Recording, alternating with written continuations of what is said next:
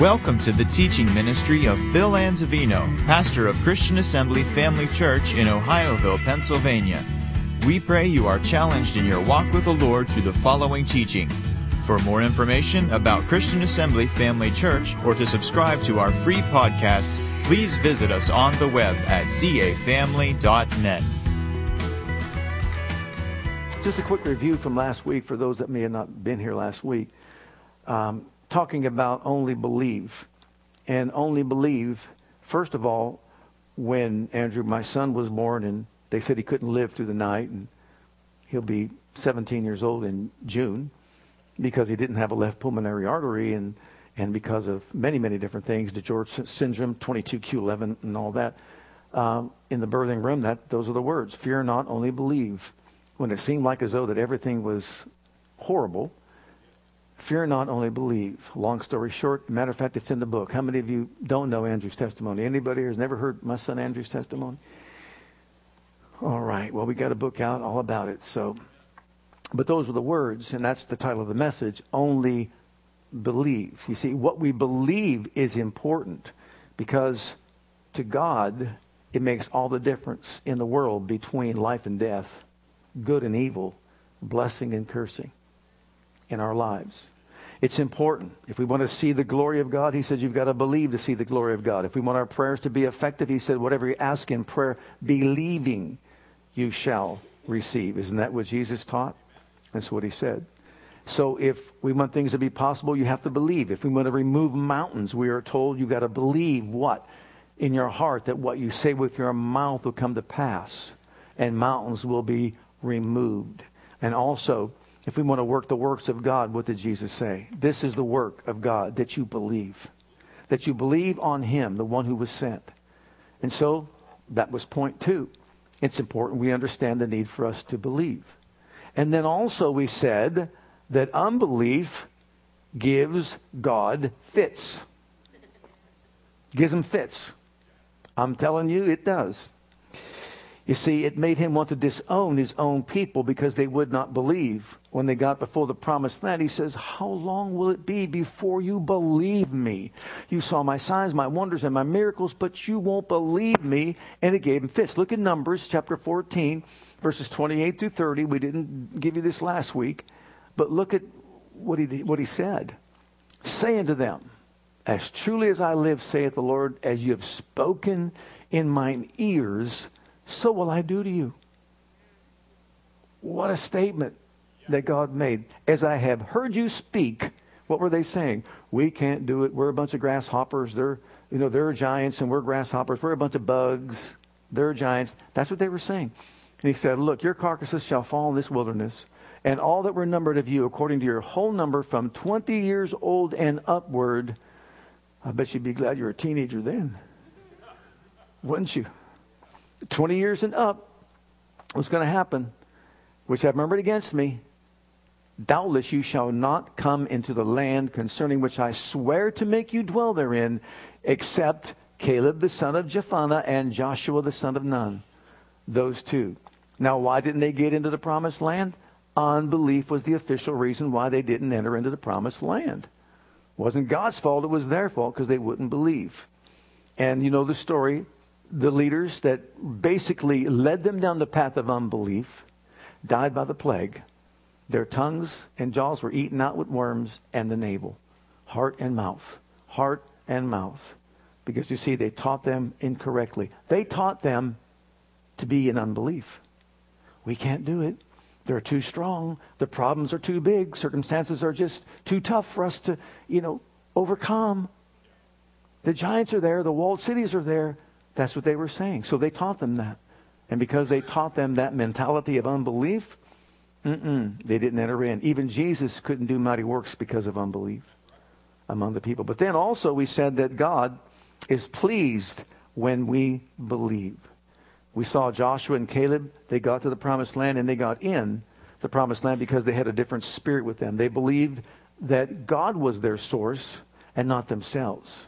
See, under Moses, they were believing they were their source to get in. And that's why they failed. But under Joshua, they believed God was their source and he would get them in. So how does that, they say, affect us? We should have the same mindset. It's not me. It's not what you can do. It's not what I can do. It's not our performance. It's based on what God can do and who he is and what Jesus has done for us. And that's where our faith is. We trust in him, not in ourselves, not on our own understanding. And then we showed a parallel. And the parallel is this. Egypt is a type of the world. And of course, Satan, the god of this world. Well, Moses was their deliverer who brought them out. But Jesus is our deliverer who brought us not out of Egypt, but out of the realms of darkness, Satan's kingdom, and translated us into the kingdom of the Son of his love. And then we have the wilderness experience, and that's the time between the promise and its fulfillment. And that's when they wandered in that particular period of time. But it's in that place we're to be deprogrammed and reprogrammed to start believing and thinking the way God wants us to believe and think. And in that time, we're going to be challenged, we know, by any enemy and many enemies. But how we act during that time is going to determine whether or not we get into the promised land. The promised land then is not heaven like some songs have been, made that's heaven. It's not heaven. There are no enemies in heaven. There's no walled cities in heaven to keep people out. It just doesn't line up. The door is wide open for anyone who believes. But you see, there's no enemy there. And so all it is, it's a type of a life of victory, the abundant life that Jesus came for us to experience while we live our lives now on this earth. So we see the parallels here. And we've been brought out of darkness. We're now trekking through the wilderness. We're headed for the promised land.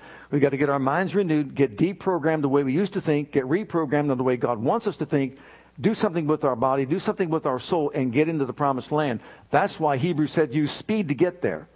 Use speed to get there. I guarantee you, if I just never read this book, I'm not going fast enough to get into my promised land. I can't know the promises of God if I don't open up my Bible and read the promises of God and find out what belongs to me, and then by faith embrace those truths. Now, to continue our study, look at Matthew's Gospel, chapter 8 and verse 13.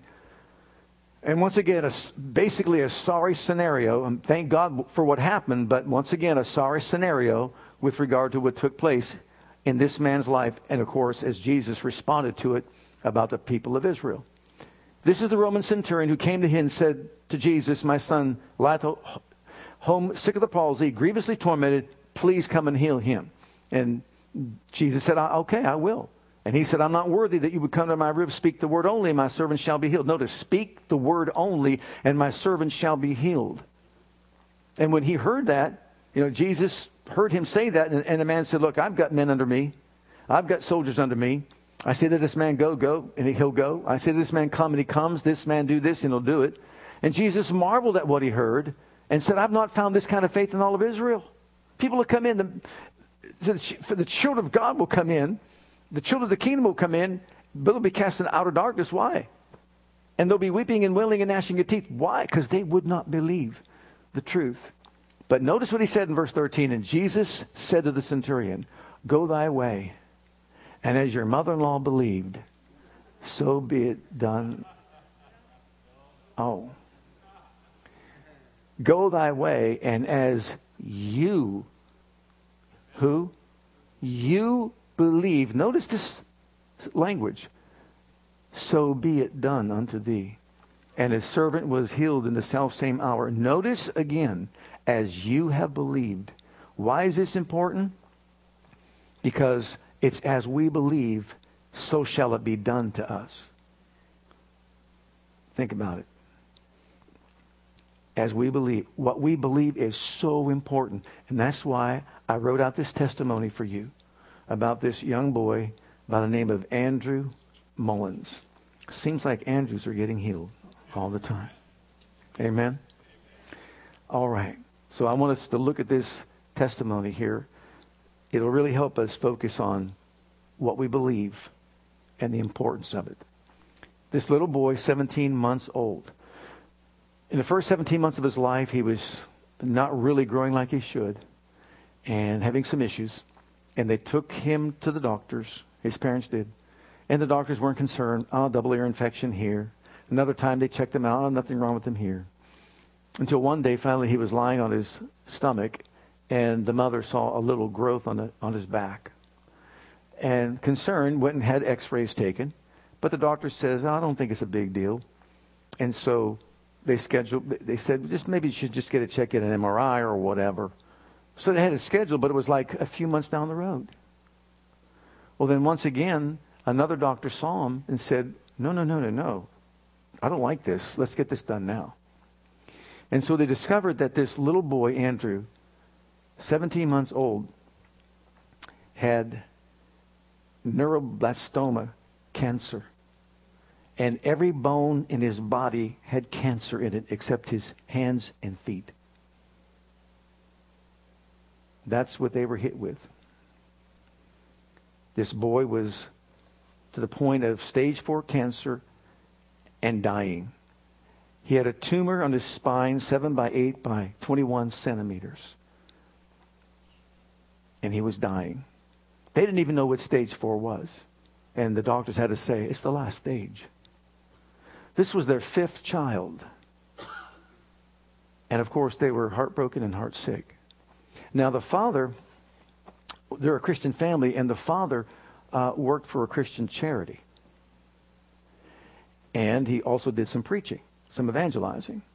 And he knew the Bible as far as preaching about heaven, about hell, and forgiveness of sin and all that, and leading people to Christ.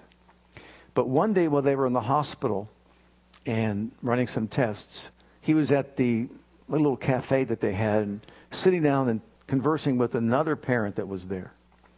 And the father says, what do you do for a living? He said, well, I'm a missionary, evangelist. I preach and I work for this charity and all that. And the guy just looked at him and said, how can you believe in a loving God who allows things like this to happen to little children? He was taken back by the statement. And what he said was this. Now remember, when he said this, at the time that he said this, he knew nothing about God's healing power or God's will with regard to healing. He just said, you know what? God's in control. God has a plan and a purpose for everything. I just trust him. That's what he said. And of course, we hear that a lot, don't we? Well, notice that section, voice of religion. The voice of religion. What they did was they went on Facebook and they enlisted the prayers of other people in the body of Christ. And they got over 4,000 to 5,000 people joining together with them and praying about their little boy Andrew. But along with those that said they were committed to praying came these other responses that they got. For example, this first one. This is the voice of religion. God needs another angel in heaven. God needs another angel in heaven. Can I be so bold as to say that people are not angels? We're not angels. And we don't become an angel when we go to heaven. We're human beings, and angels long for what we have. We're above the angels. Okay, so to say that God needs another angel is, number one, unscriptural, but number two, it would be extremely selfish for God to want that 2-year-old by this time for himself when he can have that child for an eternity, but yet deny him a life on earth and deny those parents opportunities to be with that child as that child grows up. But you see, they didn't know anything about God's will. And so this is what they got hit with. Look at the second one. God has a plan. God has a plan. God has a purpose. Another thing that they had heard from other believers. Now listen to the terminology again. Believers. Because you see, people believe that. And when we believe wrong, it affects our walk with God. It closes the door to what God wants done and opens the door to what the enemy wants done. As you believe, so will it be done unto you. So, the Lord is in control was the next statement. The Lord's in control. Well, if the Lord is in control, you're implying then that this is something that God has orchestrated, or this is something that God has put together. Well, is that what something that God did? Was his hand in this? Did he put this thing together for this little boy? I don't think so. I know it's not true, and I'll show you in the scriptures in a moment. But next, look at the third one. The Lord has a plan.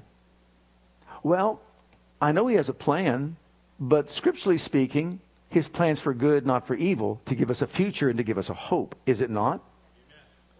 But you see, once again, people believe those statements. They embrace those statements because somehow, some way, maybe it brings comfort to their hearts or to their minds if they think that God is really the one who's in need of an angel, in control of a situation that's ugly, or has a plan. But the plan, once again, is very destructive. Okay, look at the next one. Because this one, I don't know what this does to you. But wow, when I heard them say this is what they were told. Because of all your years in Christian ministry, God counted you worthy to have a child with cancer. That was another statement that they had received. God counted you worthy to have a child with cancer. And then the next one? The next one is, you don't die one day earlier than God has ordained. The outcome is set in stone. Now, you have to remember, these people are vulnerable. They're getting instruction from other people because they're vulnerable, because their child's going through a difficult situation. And the mother, when she heard that, she was taken by it. You don't die one day earlier than God ordained? Why does the scripture then say, why shall a man die before his time? Why does it say some won't live out half their days? Why does it say in the book of Proverbs many, many times, if you do this, this, and this, it'll add years and length of days to your life? See, it doesn't make any sense when you look at it spiritually or scripturally. So this mother actually got to the point, as she heard these statements being made from other Christians, she almost was to the point where she believed it was the will of God. But here's what she said. If that's the case, basically, what's the point? Why pray? We've got 4,000 to 5,000 people praying out there. Why pray? If that's the way it is, that this child has to die because it's the will of God, let God's will be done, and so on. Some just said, let him go. And she said, then why pray? What's the point? And the husband, his name is Mike, went to a prayer meeting, and in the prayer meeting, when they saw him walk in, they said, how do you want us to pray for your child? He said, I want you to pray as if it was your own child. And all of a sudden, they all started to get before the Lord and plead and beg and plead and beg. When he got done from the prayer meeting, he walked down and he just said, we've got 5,000 people. And here we are pleading and begging God to do something. And he said, look, I have compassion toward my son. Do I have more compassion than God does? Do I have to beg him? Do I have to plead with him to do something about my son? He said, what if I got 10,000 people together praying? Would that make a difference? So he was very confused. They were very confused about what was going on. Well, by this time, they were about to have their sixth child. As a matter of fact, she was in the hospital. She had her sixth baby, her name Grace. And when she had the sixth baby in the hospital, she still had correspondence from all these other people. And they were sending gifts and cards and that sort of thing in the mail.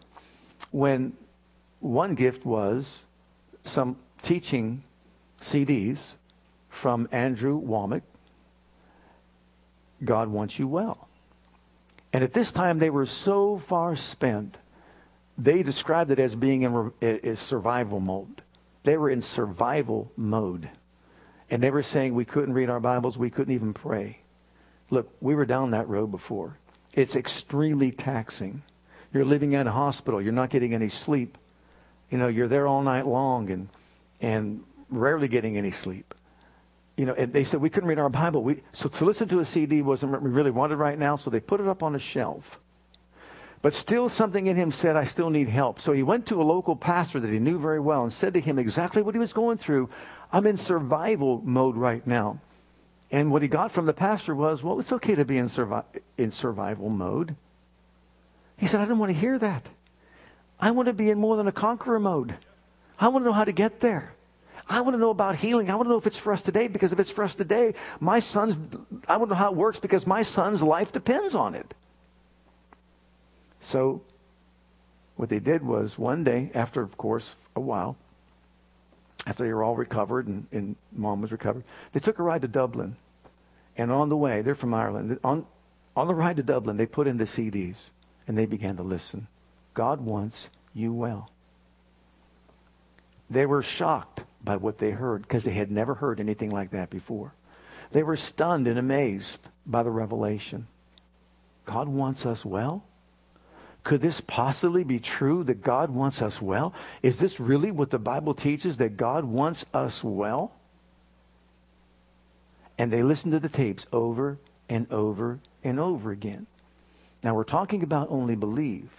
But when you believe those religious statements above the Word of God, you're going to get what those statements say. But when you shift over and start believing the truth, as Jesus said, you shall know the truth and the truth shall make you free, you'll start getting what the truth says belongs to us. So they got excited about what they had heard. And they started following all the scriptures. And what they did was they learned some things. They learned that God's healing power is for them and that they could lay hands on the sick and they can recover. The mother took it upon herself to look up some scriptures about bones because the cancer was in the bones throughout his entire body. And look at Proverbs 15 and verse 30. This is from the New King James Version of the Bible. This is how faith works. This is powerful. A powerful truth. The light of the eyes rejoices the heart, and a good report makes the bones healthy. And man, when she saw that verse of scripture, she read that, it resonated within. It was something she absorbed in her being. Now remember, his bones are full of stage 4 cancer. But the light of the eyes, the light came to her eyes and understanding. It rejoices the heart. And what does it do to the bones? Makes healthy the bones. So learning that verse of scripture, and then learning by his stripes we were healed, and learning they shall lay hands on the sick and they shall recover, she went and the two of them got their baby, laid him on the bed, and laid their hands on his pelvic and thighs, and they said, "Bones, we've got good news for you. By his stripes, you were healed." That's what they did. Shortly after that, they did a retesting. And they were shopping somewhere because it took time to get the results of the test. And the father picks up the phone and starts talking to the person who did the testing and said, "This is all up in the air. I don't know what to say." "What do you mean? Is it up in the air good or is it up in the air bad?" And they said, "It's up in the air good." "Well, what is it?" "He has no cancer in his bones. They're clear, completely clear of cancer." "Well, then why are you saying it's up in the air?" They said, "Because we don't know how it happened." So to them, it's all up in the air. They're puzzled. They're amazed. They don't know what to do. What they did didn't do it. But here, this child that had all this cancer in his bones, completely cancer-free. Well, then there was the tumor. And there was a part of the tumor that they could not take out because of its location in his body. There was active cancer in that part of the tumor that was still left in his body. Now, she needed something else to fight with. She said, "Well, we did this with the bones. We got that Proverbs verse. But now, Lord, I need something else." And I have to admit to you, I have never seen or heard of anyone going to Judges 3, verses 16 through 22 in the New King James Version of the Bible to find a dagger to kill cancer with. But look at what it says. Now Ehud made himself a dagger. It was double-edged. Remember that double-edged sword? And a cubit in length, about 18 inches. And fastened it under his clothes on his right thigh. So he brought the tribute to Eglon, king of Moab. Now Eglon was a very fat man. And when he had finished presenting the tribute, he sent away the people who had carried his tribute. But he himself turned back from the stone images that were in Gilgal and said, "I have a secret message." Listen to that. "I have a secret message for you, O king." He said, "Keep silence and all who attended him went out from him. So Ehud came to him. Now he was sitting upstairs in his cool private chamber. Then Ehud said, I have a message from God for you. So he arose from his seat. Then Ehud reached with his left hand, took the dagger from his right thigh, and thrust it into his belly.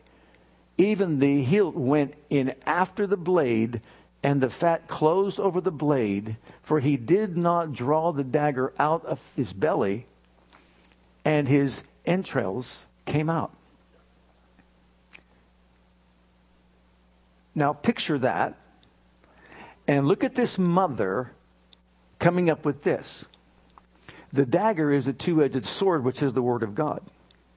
I'm going to take that dagger just like he did. I'm going to thrust it into that tumor. And when I thrust it into that tumor, I'm going to leave it there. I'm not going to pull it out. I'm going to leave it there. And the same thing will happen. It's all going to come out. So they went again and got the baby, put him on the bed once again, and laid their hands on his belly and said to, basically to the cancer they spoke, cancer, neuroblastoma, I've got news for you. Andrew is healed by the stripes of Jesus. By his stripes, Andrew is healed. And again, long story short, he had to have a retesting. But before the retesting, just to show you how things work, especially among believers, and this is a sad scenario, but it's true. The father, who was excited about his son being cancer-free in his bones, was approached by some other people because he was talking about the healing, and these other believers just said, well, if you believe he's healed, then take him off the medication, or take him off what he's got to be going through, these tests and all that sort of thing, because they wanted to deal with this tumor that was still a little bit there. He said, I'm not ready to do that. We're believing God. We're speaking the word. We're leaving the word into his body, and that's all there is to it. And we'll just let them finish what they're doing, but we're telling you right now, when they're done, he'll be cancer-free. Now, these people never heard this message before. They had no understanding of this is how the word works. That this is how you use your faith. This is what you believe. You believe beyond, the natural report. And so he said, this is what we're going to do. Well, they did the retesting, and it took a while for the test to come back. And after the retesting, he got another call. Andrew is completely cancer-free. And of course, we realize that it takes time to verify. But after 5 years of being cancer-free, he was officially pronounced cancer-free in 2017. And this year, in September, he'll be 9 years old. And he is cancer-free. So, does it matter what we believe? You better believe it matters what we believe. Because you see, if we believe wrong, we're going to have wrong. In Mark's Gospel, chapter 9, and verse 23, a verse that we should all know. Jesus saith unto him, if thou canst believe, all things are possible to him that believeth. But if you look at that verse in its proper setting, the verse before that, when the man came to Jesus and said, oh Lord, I went to your disciples and they couldn't do anything. I'm coming to you to see if you could have mercy on us and please help my son.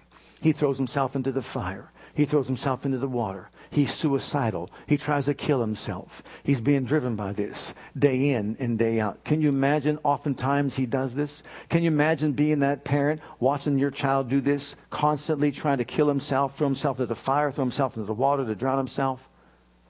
That's what he was doing. I went to your disciples. I've gone everywhere. And they couldn't do one thing about it. So if you can do something, have mercy on us and help us. And Jesus said, it's not about me. It's if you can believe. Because if you can believe, All things are possible to him that believes. And the man made a declaration, I believe. Help my unbelief. A statement that everybody in the body of Christ should make. I'm believing as far as I know and as far as I can. If it needs tweaked, help me tweak it.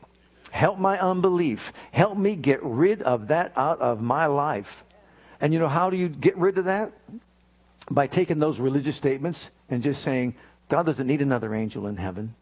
He's got enough angels. God has a plan, but it's not for evil. It's for good. To give us a future and give us a hope. Don't believe that, because that's unbelief. God's not rewarding you for your Christian service by giving you a child with cancer. That's ridiculous. It's mindless. That's basically people trying to, I guess, come up with some way of bringing comfort. I don't understand that. You don't fight the devil that way. No, you know how you fight the devil? It is written. And that's what they did. By his stripes, you are healed. Bones, I got good news for you. The gospel is good news. And the gospel is the power of God that saves, heals, delivers, and sets free. Imagine that. Now, as we go back to our illustration with Joshua and Moses, and how under Moses they could not get to the promised land. Why? Because they didn't believe right. They trusted in themselves. They believed in themselves and said, we can't enter in. There's giants. We can't do it. There's walled cities. And every one of those giants represents an emotional situation in people's lives. And if you don't know what they are, go back and get a handout back there in the racks we have in the corner out there in the narthex of our church. Emotional giants that keep people out of their promised land. The giant of fear, compromise, low self-esteem, and the list goes on. Okay, so here we have now, Joshua was used by God to raise up a people, a new breed of people that would believe and not be like the others. Now remember, under Moses, they came out of Egypt, but Egypt wasn't out of them. They came out of slavery, but slavery mentality was not out of them. And so when they found themselves in a situation where they had to believe God, because they were not taught and schooled in faith, they believed wrong. And that's why God said, how long will it be before you believe me? You saw my miracles, my signs, my wonders, but you will not believe me. And how long will it take for you to believe me? So they had to wipe them out. Think about it. This is a hard thing to really swallow.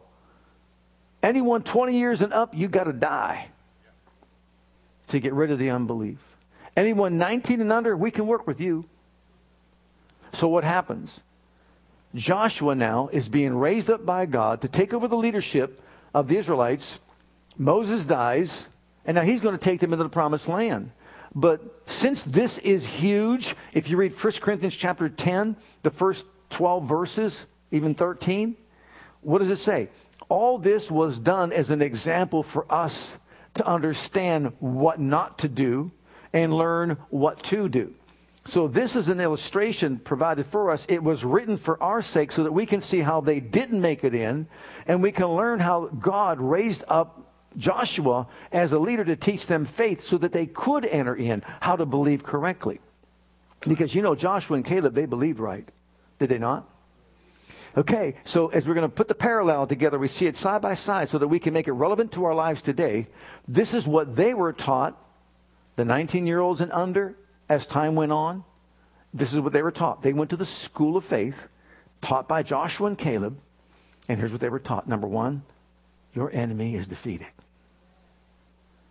Joshua 5 and verse 1. Your enemy is defeated.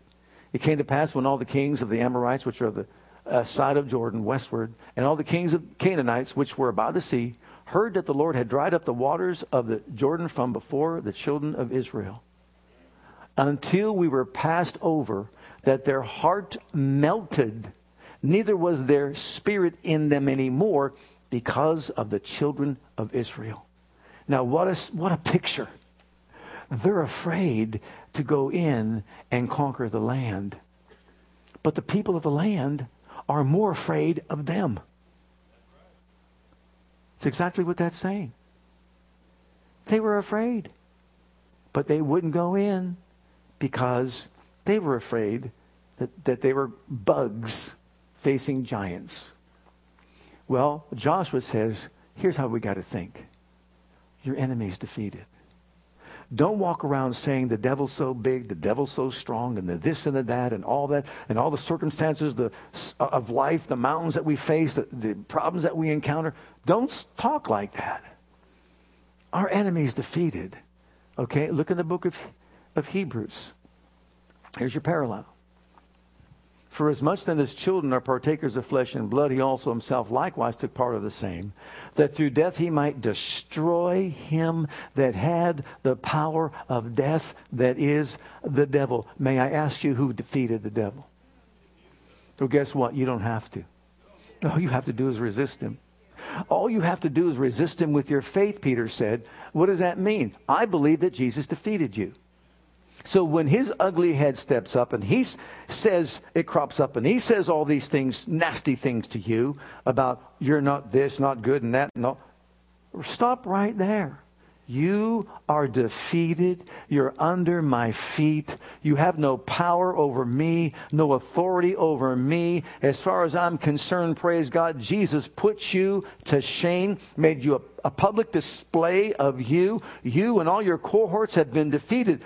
That's faith. I believe it. But if we're walking around just saying the devil's been just tormenting me all week long, he's been after me. You know, everywhere I go, it seems like he's cropping his head up, and you don't believe it. Is he defeated? Did Jesus destroy him? Okay, number 2. Our enemy is defeated.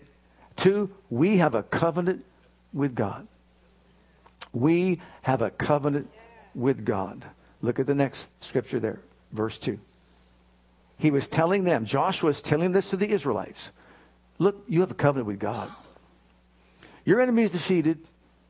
That's number 1. But you have God's word as an anchor for your soul. And you need to know that what God says is yours, it is yours. At that time, the Lord said to Joshua, make these sharp knives and circumcise again the children of Israel the second time. Do you know why? You know what circumcision stands for?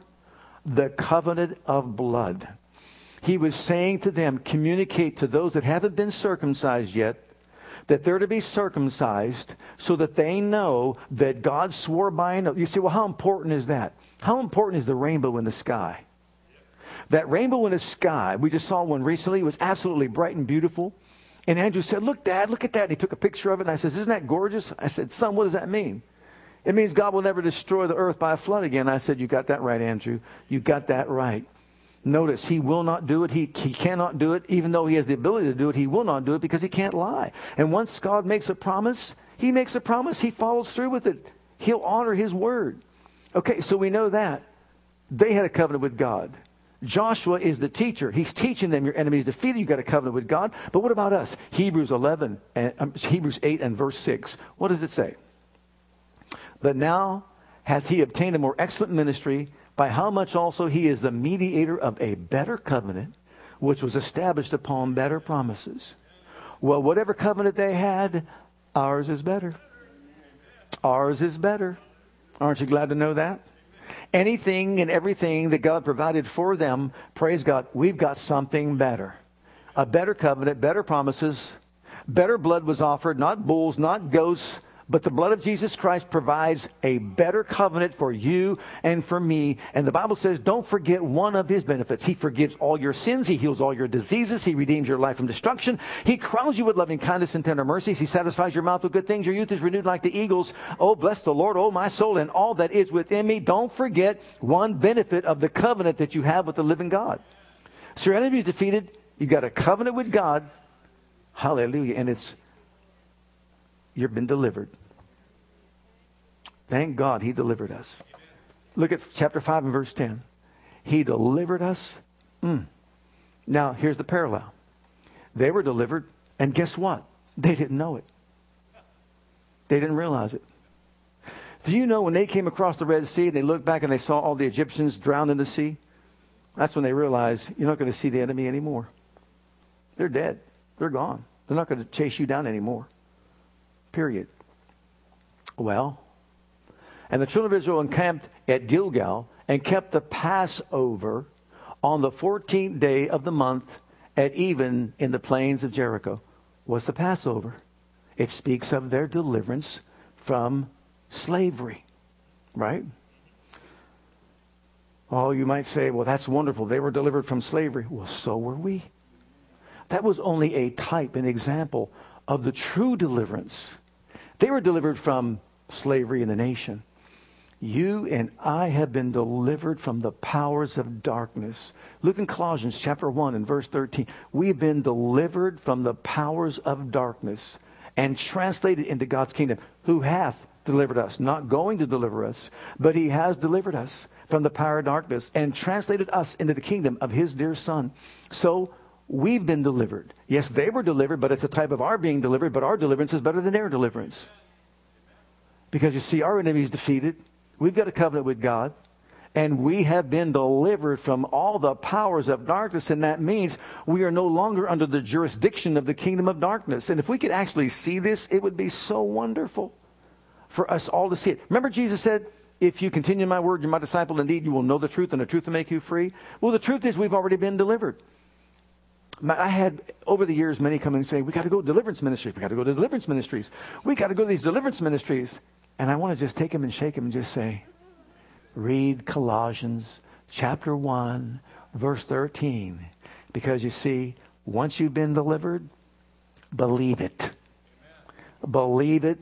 Believe it. And listen, people have paid money to go to these places to be delivered. More than once. Wait a minute. It's free. Your deliverance is free. You see, if you don't believe it, the devil will just wreak havoc with your life. We should be rising up and just saying, I've been delivered from that. I've been delivered from that. I've been delivered from that. Instead of saying, I just can't seem to get free, start saying, I've been delivered from that. I have been delivered from that. I've been pulled out of the jurisdiction of Satan's kingdom, and I've been placed into God's kingdom. Jesus is my Lord now. He's not my Lord now. I've been delivered. So what is faith? I declare it. I decree it. I'm not bound by you anymore. You have no power over me. I've been delivered. Praise God. Now what about this one? Remember, that's your deliverance, how you got out. It wasn't on your own. It was because of what he did. The next one, it's a new day. It is a brand new day. You know, back then they experienced wonderful things. Things that our minds have a hard time comprehending. 4,500 tons of manna came down out of the sky every morning. Can you imagine that? We read about that, but can you imagine ever experiencing that? And what about this? That spiritual rock that followed them? It was Christ. And 11 million gallons of water came out of the rock every single day. No plumbing. Isn't that a lot of water? Can you imagine living in a walking miracle? For how long? 40 years.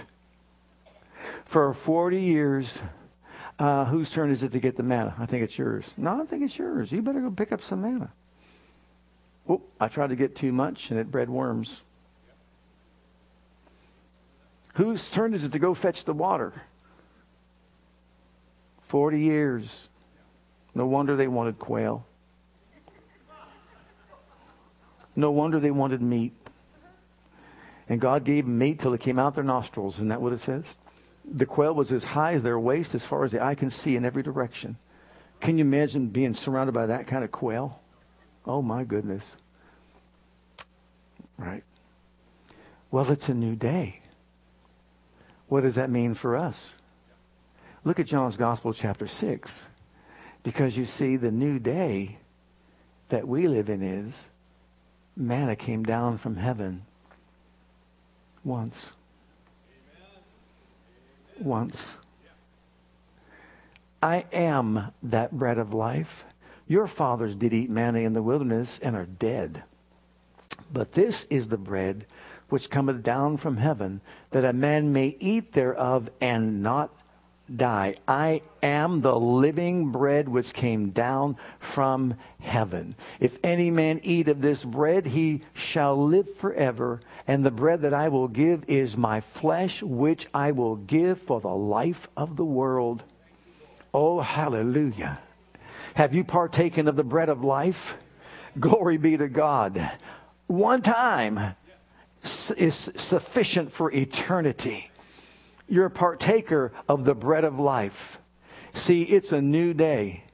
And in that new day, Jesus says, ask me nothing. Whatever you ask the Father in my name, how important is that? How relevant is that? There was never a day that you can go ask the Father. There was never a day that you can approach the throne of God under the old covenant. There was no access to the holiest place of all. Only the high priest could go in once a year. But it's a new day. Oh, it's a brand new day. The door's been thrown open wide. Everyone can enter in. Everyone can come to the throne and partake, praise God, of the presence of Almighty God because of what Jesus did. It's a new day. And the next one, what are we on? Number 5, 6, 5. The next one, you're not alone. You're not by yourself. You don't fight the enemy by yourself. Look at Joshua once again in chapter 5. It came to pass when Joshua was by Jericho that he lifted up his eyes and looked, and behold, there stood a man over against him with his sword drawn in his hand. And Joshua went to him and said to him, art thou for us or for our adversaries? And he said, nay, but as captain of the host of the Lord am I now come. And Joshua fell on his face to the earth and did worship and said to him, what saith my Lord unto his servant? And the captain of the Lord's host said to Joshua, loose thy shoe from off thy foot, for the place whereon thou standest is holy. And Joshua did so. This was no angel. This was the Son of God, manifested in the Old Testament as the captain of the host of the army of the living God. Why do I know that? Only he can make the ground holy. And if it was an angel, he'd say, get up off your feet, don't do it. Well, how does that pertain to us? Where's the parallel here? He's on his side. I'm for you. I'm going to fight for you. I'm going to defend you. Do you think you're a match in your own strength, Joshua, to go in there and fight the enemy? You think all these people here in Israel that came out of slavery can go in there and defeat this mighty Jericho with all of its walls and warriors and giants that are in the land? I'm here, so fear not. Well, in the book of Hebrews, chapter 13, verses 5 and 6 in the Amplified Bible. Have you got your shouting clothes on? Have you got your shouting clothes on? Let your character or moral disposition be free from the love of money, including greed, avarice, lust, and craving for earthly possessions, and be satisfied with your present circumstances and with what you have. For God himself has said. Everybody say, God said. And this is not E.F. Hutton. This is God said. Well, what did God say? I will not in any way fail you, nor give you up, nor leave you without support. I will not.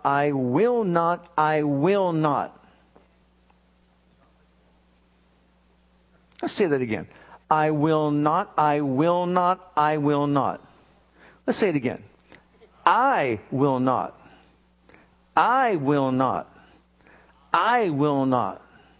Let's do it this way. I will not.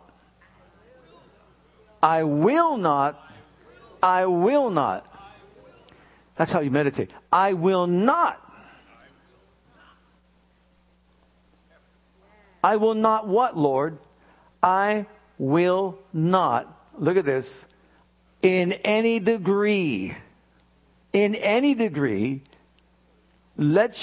you helpless, nor forsake you, let you down, relax my hold on you, assuredly not. So we take comfort and are encouraged, and confidently and boldly, what do we say? The Lord is my helper. I will not be seized with alarm. I will not fear or dread or be terrified. What can man do to me? Hallelujah. He said so that we would say.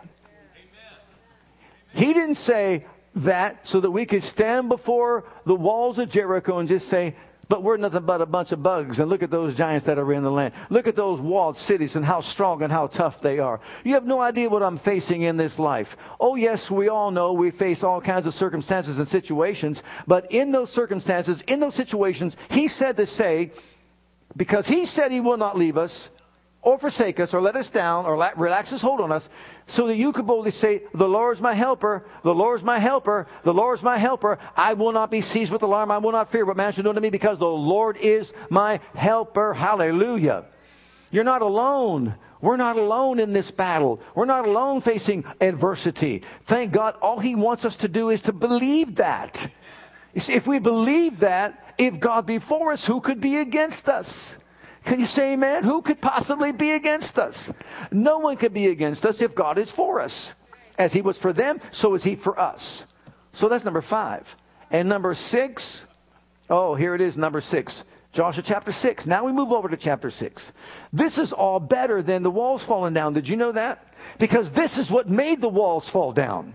See, we teach it to our young people. The walls came tumbling down. All the goodies are on the inside of the walls and all that sort of thing. But let me tell you something. It's what led up to the walls coming down that's important, because that's faith in operation. That's what they believed. And look what happened here.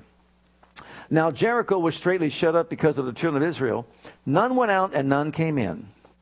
And the Lord said to Joshua, see, I have given into thine hand Jericho and the king thereof, and the mighty men of valor. I have given. It's done. I've given it to you. I've given you the land. That's our next point. He gave them the land already. Before they ever walked in, before they ever did anything, he gave them the land. What's that got to do with us? Well, let's walk you through it. Go to 2 Peter chapter 1. Verses 2 and 3. Grace and peace be multiplied unto you through the knowledge of God and Jesus our Lord, according as his divine power hath given us a few things. What? He gave us Jericho? Everybody say all things. All things that pertain to life and godliness. How? Through the knowledge of him that's called us to glory and virtue. Did you see how grace and peace are multiplied? You know what grace is? His power of operation. Peace is a state of perfection in spirit, soul, and body. And how is it multiplied? How are they multiplied? Through the knowledge of God and Jesus our Lord. So we just gave you 6 things here. 6 things that they said this is an example for us. It's a type for us to look at and build our faith on. The enemy's defeated, so is ours. They get a covenant with God. We got a better one. Do you see the points? They've been delivered and brought out, so have we. And the list goes on. Okay. And then finally, you see, now that last point is this. Do what he says to do, even if it's illogical. Even if it's illogical. Look at chapter 6, Joshua, and verse 3, I believe it is. And we're not going to take time to read all this. You shall compass the city, all men of war, and go round about the city once. Thou shalt do this 6 days. And then he goes on to say, on the 7th day, you're going to do it 7 times. You're going to take the Ark of the Covenant, and you're going to blow the trumpet. And when you say a word, don't say a word. Don't say a word. Just walk around the cities. The city walls, just walk around. Do you ever look at what those city walls look like? We are told you can ride 2 chariots side by side on top of those city walls. We're told there's an inner and an outer wall. And they're impenetrable. No one's ever penetrated them. So powerful. So can you imagine them, no one went in, no one went out, because the children of Israel, they were taking a little hike around, once a day. That was their exercise. Some of them had their cell phones. They were measuring their distance, how far they were walking around. No, I got in a mile today. Pretty good. Yeah. And they just kept doing it. Now, can you imagine I just love the mind of those VeggieTale writers. They had him up there throwing snow cones. The Israelites are walking around, and then they're throwing snow cones. And they're laughing. Look at them. Look what they're doing. Now, I don't know about you. Remember, he said, shh, don't say a word. You think he reminded them of Numbers 14:28 when it was said, as you have spoken in my ears, so shall I do to you. Remember your fathers died in the wilderness because they said we can't do it. I know these walls look impenetrable. I know there's giants in the land. I know it seems like as though there's no possible way that we can do this. But do not say a word out of your mouth that's negative about this situation. Can you imagine on the 6th day, Gertrude, what are we doing here? I don't know, Walter. This is crazy. Has Joshua lost his mind?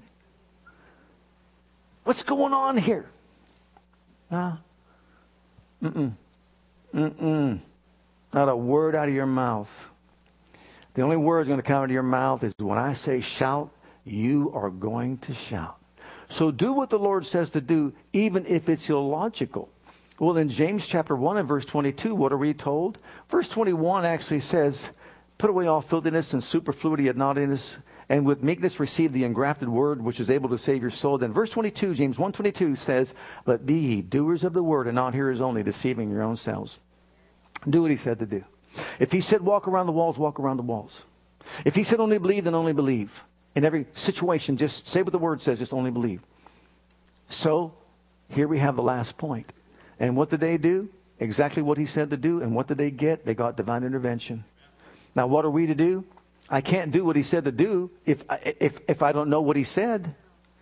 If he said he'll never leave me nor forsake me, that I may boldly say, the Lord is my helper, well, what am I saying? Do you know he said, let the weak say, I am strong? He never said, let the weak say, I am weak. But let the weak say, I'm strong in the Lord, the power of his might. Right? He said that.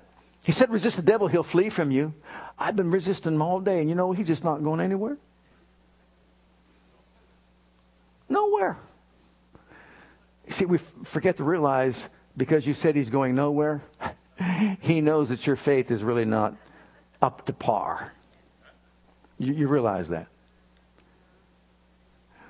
You got me on a bad day, because I can preach this all night long. This is what drew Andrew a left pulmonary artery. When he said only believe, we believed. He received a left pulmonary artery, and it was recreated. So let's stand together before the Lord.